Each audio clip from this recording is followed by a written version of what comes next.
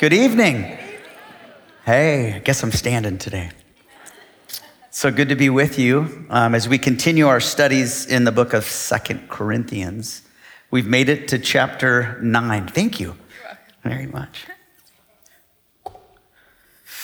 So we've made it to chapter 9. So as you make your way there, let's pray. So Father, we're so grateful for you and the indescribable gift of your Son, Jesus Christ, and the most generous gifting that the universe has ever seen, your Son, Jesus. We thank you for that, and we're thankful for your word, your perfect word. We pray that today it would have its perfect way in us. So I pray that your Spirit would teach us, convict us, move us, change us for the better. And as we're benefited, I pray that we'd turn and glorify you with that. So be glorified this evening in our study as you are in heaven. Matchless name of Jesus. Amen. Amen. If you guys were here last week, when we covered chapter 8, we saw the Apostle Paul breaching this topic of Christian giving. Real, authentic, grace-motivated giving. Not the type of giving we can see in church sometime, that hinges around duty or responsibility or percentages, but pure grace giving. What I call Christian giving, right? It's the giving that arises out of the depths of the heart who has been transformed by grace. The very gift of Jesus Christ sinks in so deep that you can't help but being generous. That kind of giving. And if you remember last week, Paul held up two main examples of this grace giving, all to point out to us the most important principle of grace giving. And that is that in the mind and heart of God himself, motives are most important. The reason why you're giving is much more important than the amount or what you're giving. It's why you're giving. He wants to see a heart that's transformed by his generosity, and he moves it through you to be generous to other people, right? First, he set up those desperately poor Macedonian believers. Remember those churches from Thessalonica and Berea and Philippi? They were from the wrong side of the tracks. They didn't have anything. But yet, do you remember how they gave? They gave from the grace of God as a motivation. And it was well-pleasing to God and to Paul, so he held them up as an example. He also sets forth the other example in that chapter. And it's really the ultimate example of giving, right? It was Jesus Christ himself. Do you remember when he talked about he who was infinitely rich, not desperately poor, infinitely rich as the eternal Son of God made himself poor so that you and I who are poor could be made rich. Talk about the ultimate example of grace giving, amen? Jesus Christ was grace giving personified, right? In his life, death, and resurrection. You see, in the mind and heart of God himself, motives are paramount. He wants to see a heart transformed by the ultimate gift, Jesus Christ, so that we can't help, not obligation or duty, but how could I not give? And it always goes more, grace does, amen?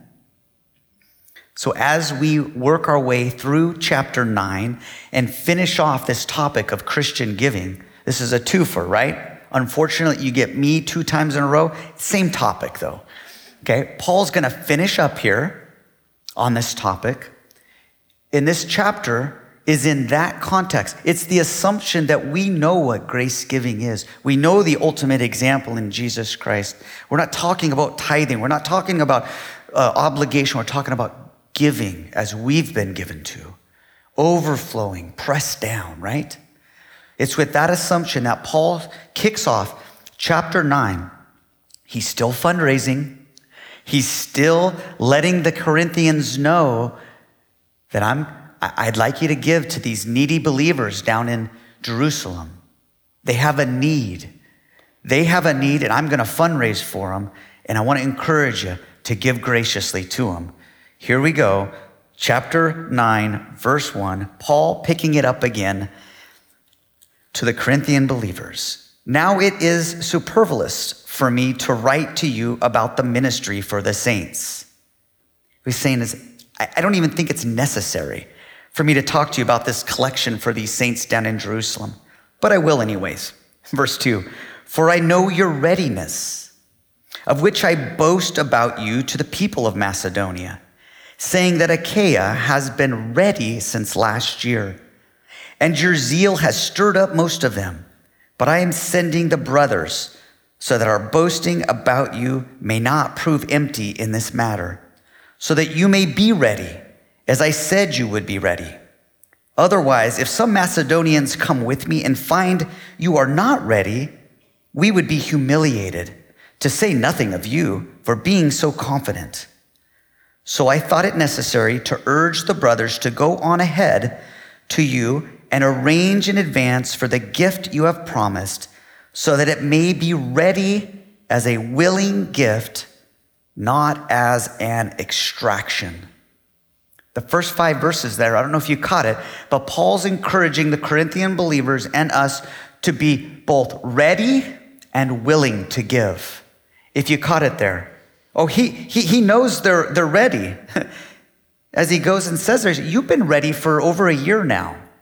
They had promised this gift to these believers over a year ago when Paul was there fundraising.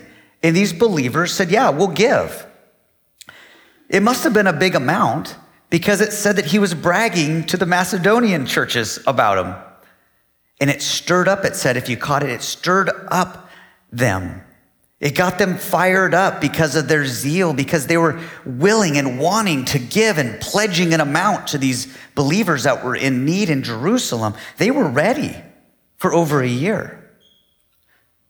Being ready is important. You need to be ready. If you want to be a good giver, you better plan on giving. And sometimes that means budgeting. I know people who work extra shifts so they can be generous. How inspiring is that? Just so they can give it away. Sometimes it takes a little planning. Sometimes you have to be ready. These guys were ready. And we need to be ready if we want to be gracious givers. But it takes more than that. Paul goes on to say, you better be willing. I don't want to extract this from you. You see, Paul's fundraising, there's nothing wrong with telling people that you have a need or someone has a need. Pray for this. See if this is in your heart to help. There's nothing wrong with that. But when it becomes an extraction, an emotional twisting to make you feel guilty, to pull that money and separate it from you like an extraction, Paul said, no, I want it to be willing. I don't want this to, I want the brothers to come down there earlier before I get there. Remember Titus and the representatives from these Macedonian churches? Remember? They were going to go down in the heart of being transparent with the money. We're going to send them early to receive your gift if you're still willing. I don't want to come down there and have you not ready and be embarrassed. Did you hear what he said? I want you to be humiliated. We'll all be humiliated. I've been bragging about you. So before I come, I don't want to extract it from you because I could. What I want you to do is make up in your own heart willingly if you want to go through with your promise. Because I want it to come from your heart. You need both, right? You need to be ready. They were ready. We make arrangements. But you got to be willing to actually execute your giving. Out of your heart, you got to be willing to let it go. Like seed along the ground that's going to do something in the kingdom of God. And that's what he's saying. We both need to be ready and willing.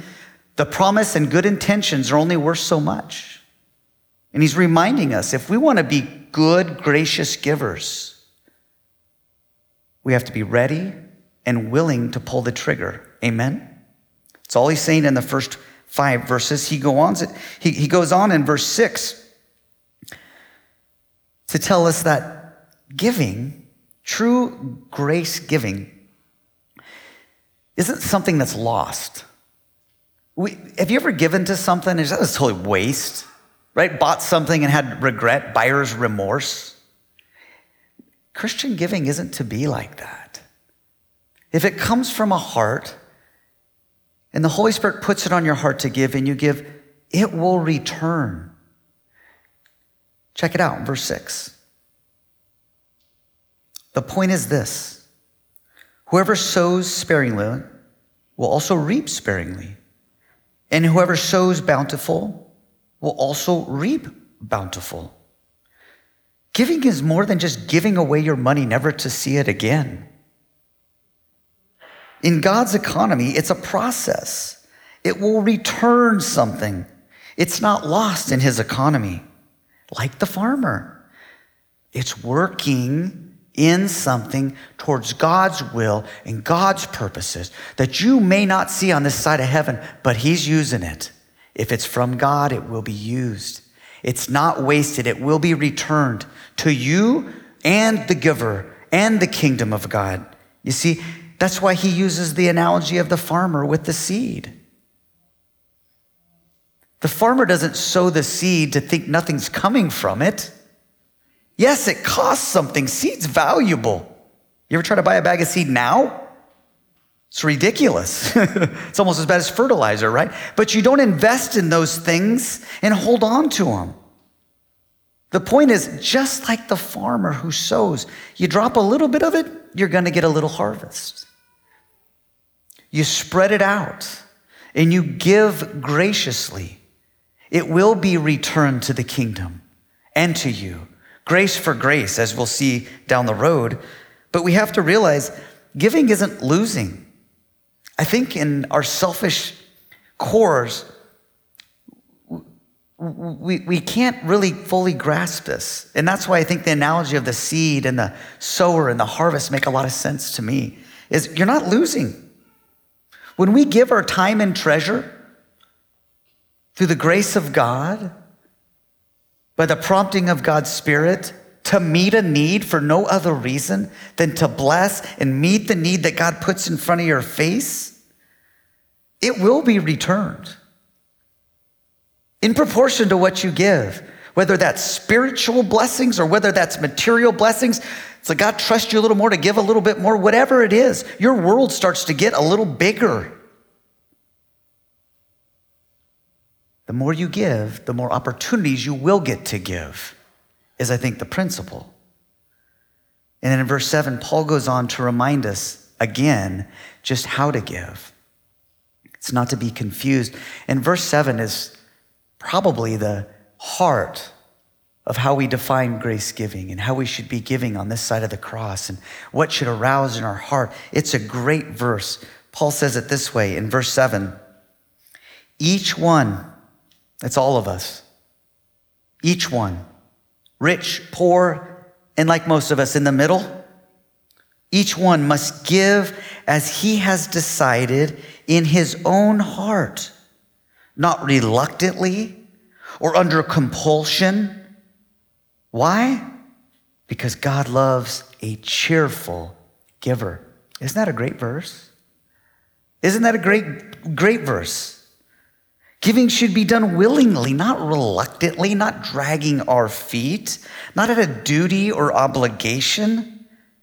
Giving should come out of the willingness of our heart, for the desire for nothing more than to meet the need that God has somehow put in your path.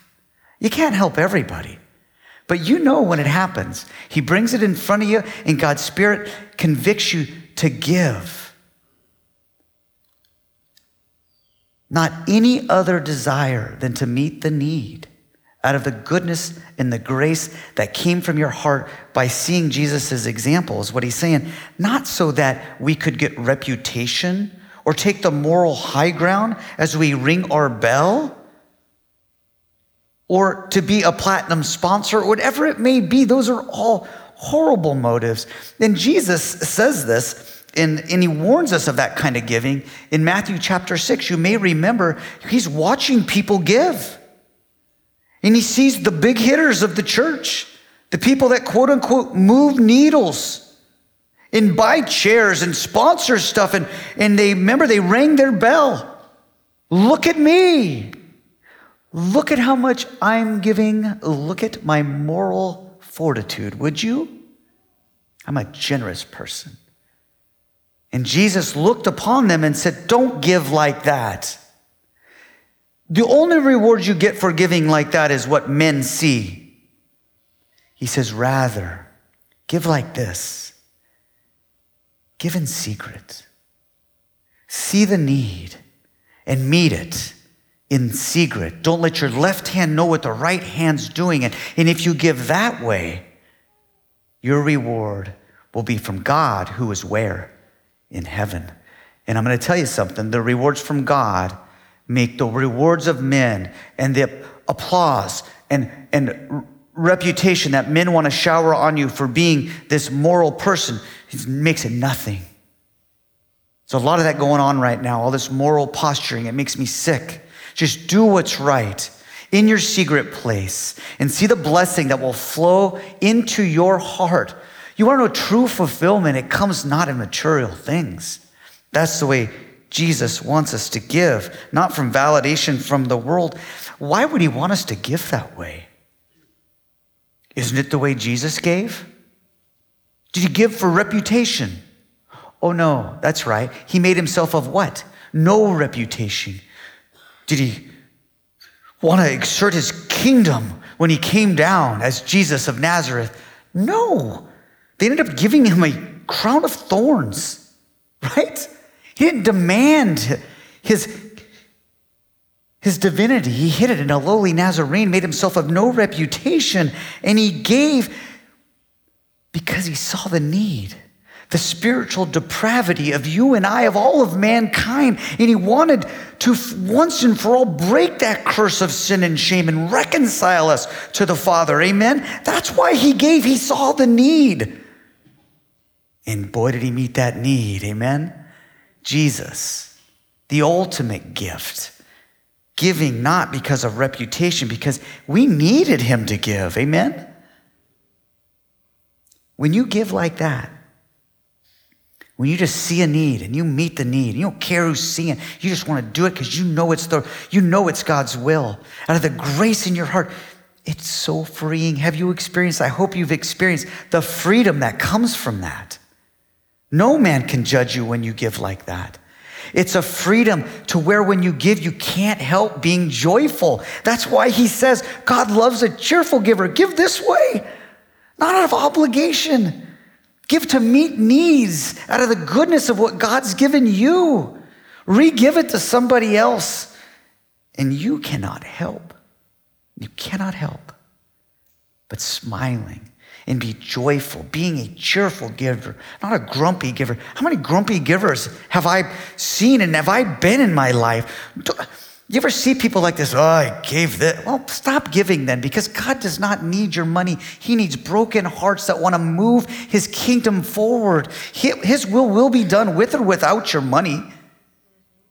You think the person who spoke the universe into existence wants your little coins? He wants your heart. That's why grace giving trumps everything, amen? You should give joyfully. Isn't that the way Jesus gave too? That's why this verse is so awesome. I don't know if you remember, Hebrews chapter 12, verse 2. The writer there at Hebrews says this, looking unto Jesus, the author and the finisher of our faith, for the joy set before him.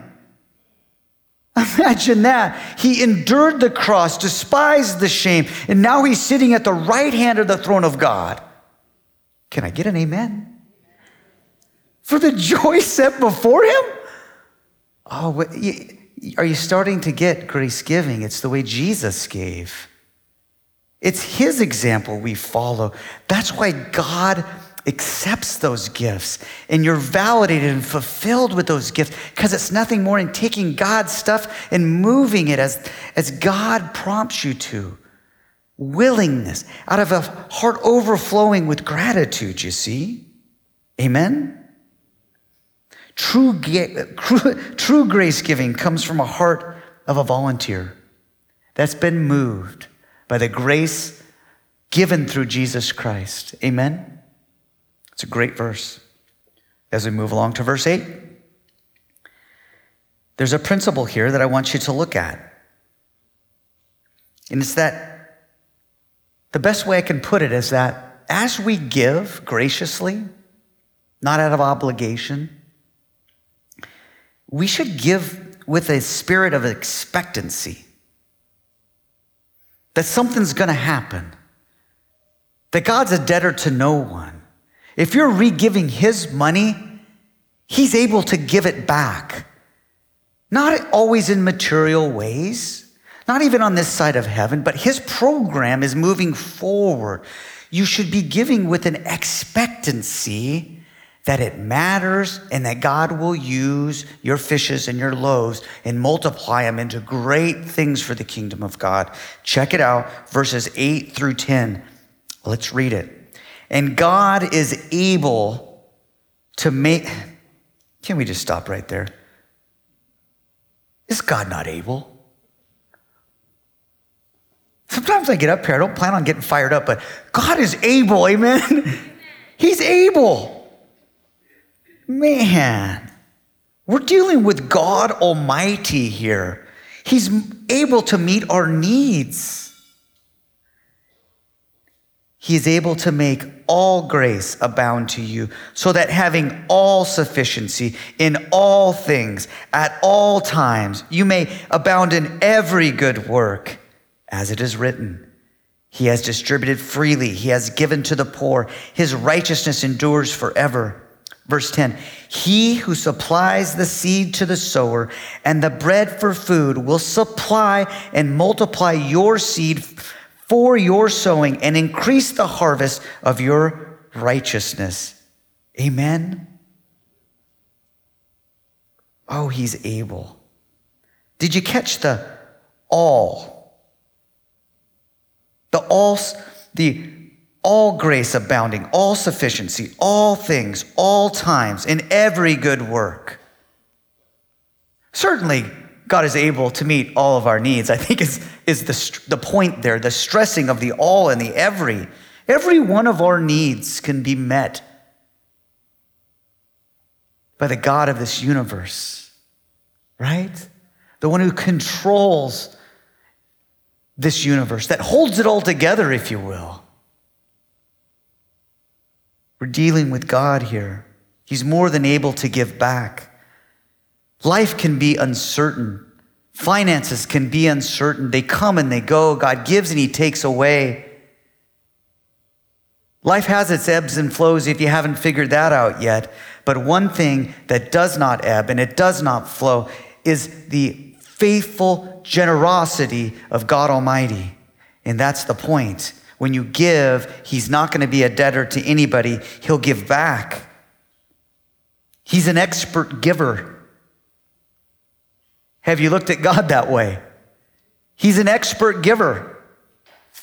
In Ephesians chapter 3, I love the way Paul puts it to the believers at Ephesus. He says, now to him who is able to do far more abundantly than all that we ask or even think. He's an expert giver. He gives far beyond what you can even think. And we're in our little world wondering if we give something that God put on our heart, am I going to be poor? Am I going to be able to eat? Am I going to be able to make my car payment? Yeah. I think if you give responsibly and by the urging of God's Spirit, and you give what God puts on your heart, I think he's going to return grace for grace. Amen? There's nothing wrong with giving with a spirit of expectancy that God will not be a debtor to anybody and that he's much more than able. He has a cattle on 1,000 hills, they say in the old, right? There's nothing wrong with that. Jesus said the same thing in Luke chapter 6. Did you know that? He said exactly the same thing. He says it this way. He says, give and it will be given to you. Good measure, pressed down, shaken together, running over will be put in your lap. For with the measure you use, it will be the measure you will give back. The more you give, the more you'll get to give. The more grace you give, the more grace you'll get. And isn't that self-evident when you look at yourselves and you look at the people around you? The people that have opened themselves up to being generous people that open their hearts up and share when they are able and when God puts it on their heart. In their sphere of influence, when God brings something to their mind that they are ready and willing and they act. Have you seen how big their world gets? It just gets bigger. They touch someone and that person touches someone. And then there's another opportunity to help and to give. And not only just with finances, but with their time and your treasure. There's lots of ways to give outside your pocketbook. Amen? I see their lives being bigger people. Do you see generous people as big people? And then I see sometimes when I refuse to give and I'm selfish and my life gets narrow and it gets smaller and smaller, and I see my opportunities and my perception for opportunities going by me. I don't even see them anymore. My world gets what? Closed in and narrow. I think that's what Jesus is talking about. You give, it opens stuff up, and you'll have more to give and more opportunities to give spiritually, with your time and with your money. Lots of different ways. You find your life being full of possibilities to reach people you would never reach before. Amen? The point is this, that God supplies all of our needs. Not always what we want or what we greed, but what we need, right? It's not always in material ways either. This isn't ring a bell to get a bell. He provides nonetheless. And that's this next section. It's not always material things that are given, but they're things that should be. As your neighbor looks over the fence at you, you gracious giver, and should be coveting in a way. Might not be a big house because you're a big giver. Might not be a big car, but they're things that fulfill your human heart. Things like thanksgiving and glorifying God and people praying. That's what we'll see. Check it out. God delights in giving to his people. He won't be a debtor. But those returns aren't always in your pocketbook. They're not always so you can drive a Lexus instead of a Toyota. That's not good theology. Maybe they're spiritual things.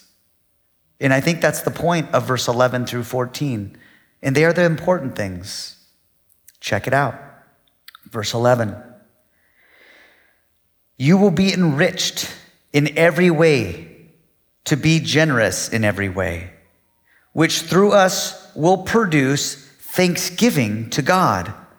For the ministry of this service, your grace giving is not only supplying the needs for these saints, but it's also overflowing in many thanksgivings to God.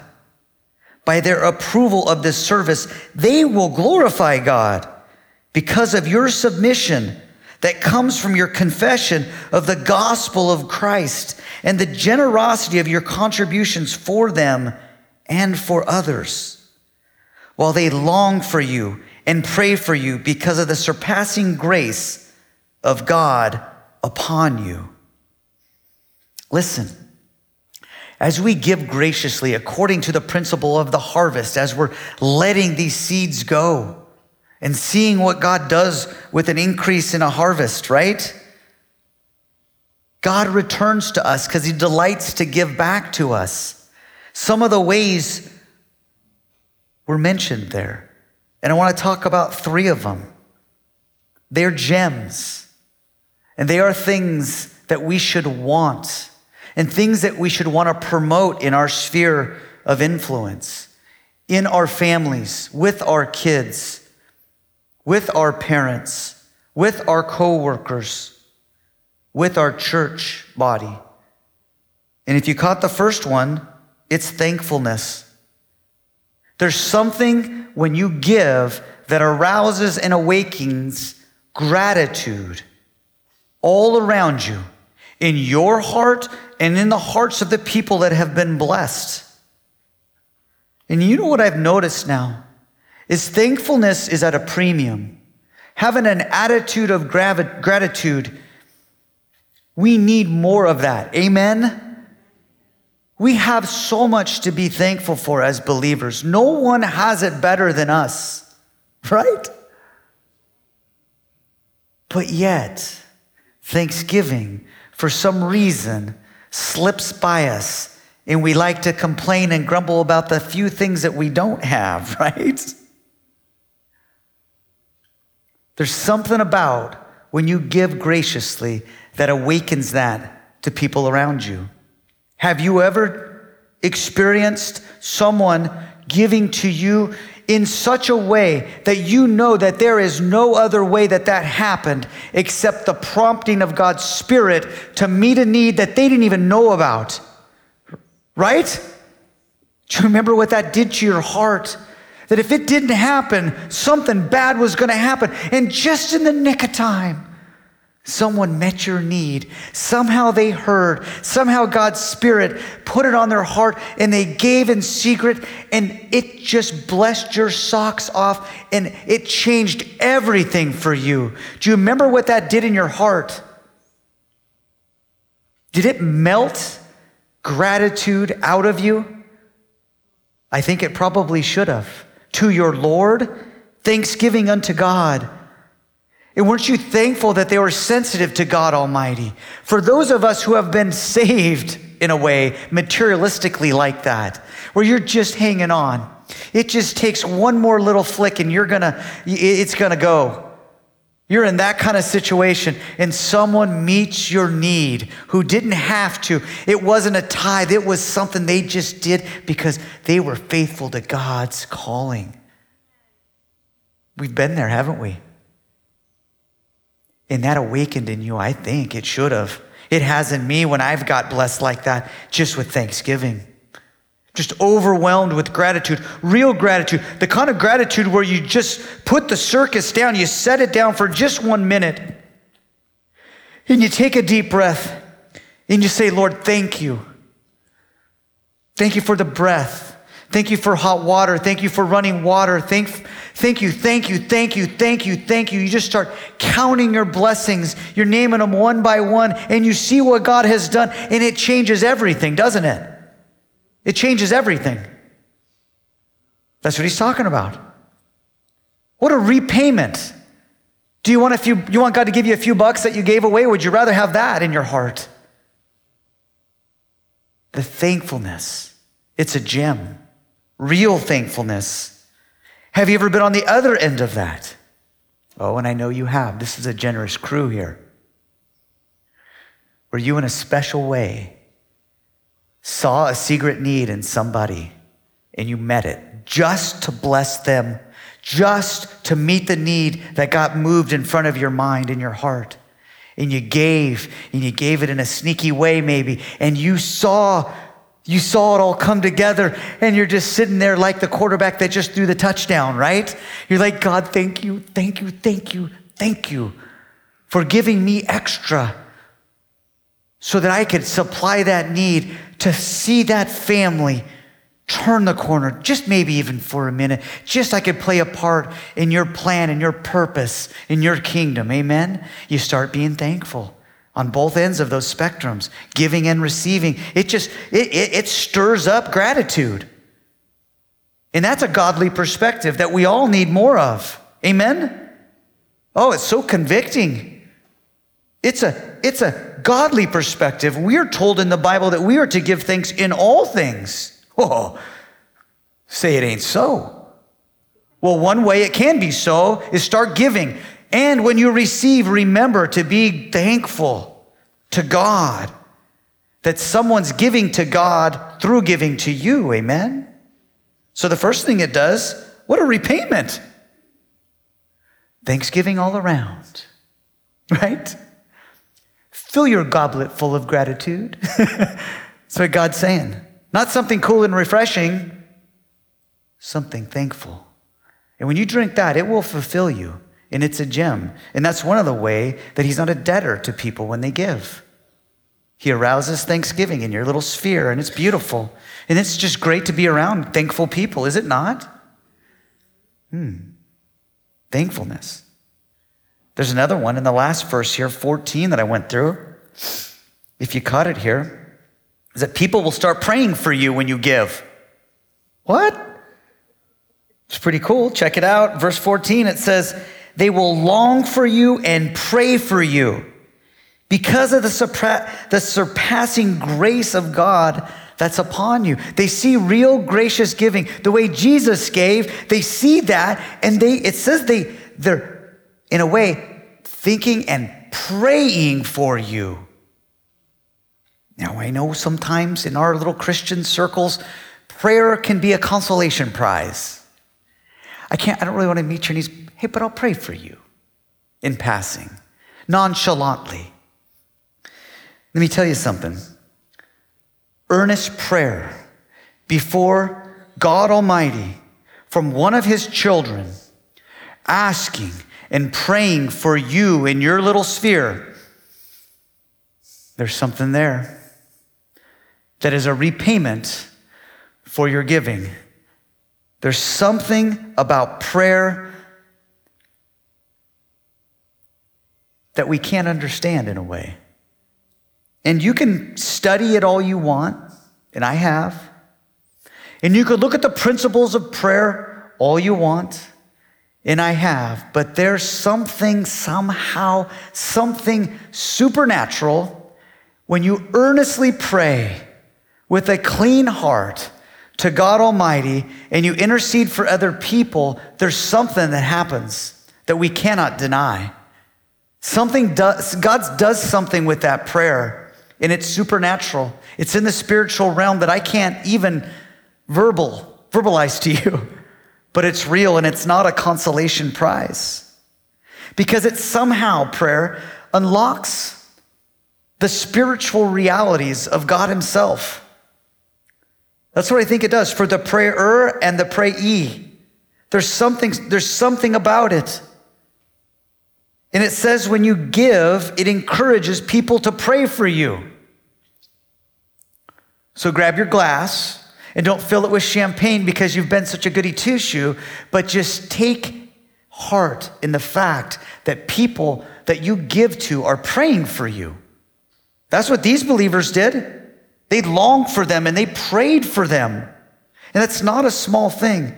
Do you want people praying for you? Lives have been changed. The real enemies, the spiritual principalities have been beaten back in your life a lot of times because someone's praying for you. You're getting help. You're getting things you don't deserve because someone else is remembering you in their prayers, in the earnest requests for you before the King of Kings. Amen? It encourages prayer. It's powerful.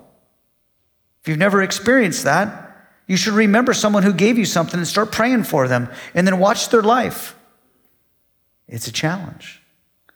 The last thing it does is it glorifies God. It's another way that God can repay the giver. I know that seems, check it out in verse 13. I got seeing problems right now. I just got old. By their approval of this service, they will glorify God because of your submission that comes from your confession of the gospel of Christ and your generosity that you contributed. God gets glorified when you give. Why do you think that is? Why do you think God is glorified when you're generous? Maybe it's because you're modeling the very gospel of Lord Jesus Christ. It's because when you give graciously, you're modeling the most generous gift that humanity has ever seen, and that is Jesus Christ leaving his throne in glory and coming down as a gift a free gift, giving it all up, all the riches and all the glory he had up there. He came down and made himself poor so that you and I could be rich, right? So we could be made rich in God, in Jesus Christ. That's why you're modeling the gospel. You're being Christ-like. Giving is Christ-like. And that's why he ends it up this way and wraps it up with this verse. Thanks be to God for his inexpressible gift. It's the gift of Jesus. Like I said, the most generous gift humanity's ever seen is the God-man giving it all up, giving his best when we were at our worst so we could be at our best. And not only live forever, but be everything in Jesus Christ, right? That's why. Giving's Christ-like. It's modeling the gospel. And ultimately, we give because he gave. We forgive because he forgave. We love because what? He first loved us, right? Everything comes from that grace. That inexpressible gift of Jesus Christ, amen? It's a blessing and a privilege to partake in giving generously, to giving graciously, to realize we have stuff, time, and treasure. We have a little extra in America. And maybe, just maybe, we have that so that we can model the gospel and be generous. I think that's the point of chapter 9. Amen? So as we go about our week and we stop talking about giving, we start giving, right? No more talky-talky. Let's plan and let's execute. Amen? Let's be generous people. Father, we're so grateful for the ultimate gift in your Son, Jesus Christ, and what it provides us. That he became poor so that we might become rich. Thank you for the very richness that you've blessed us with. That in Christ, we have it all. We've been made the righteousness of God in Christ Jesus. We've been made nearer to you in Christ Jesus. There's no condemnation in Christ Jesus. All those things, Father, and much more, only because of the gift of your Son. We thank you for that. I pray that that would impress on our hearts, motivate us to be generous, big people with our time and our treasure. In Jesus' name, amen. Amen, guys. Have a great night.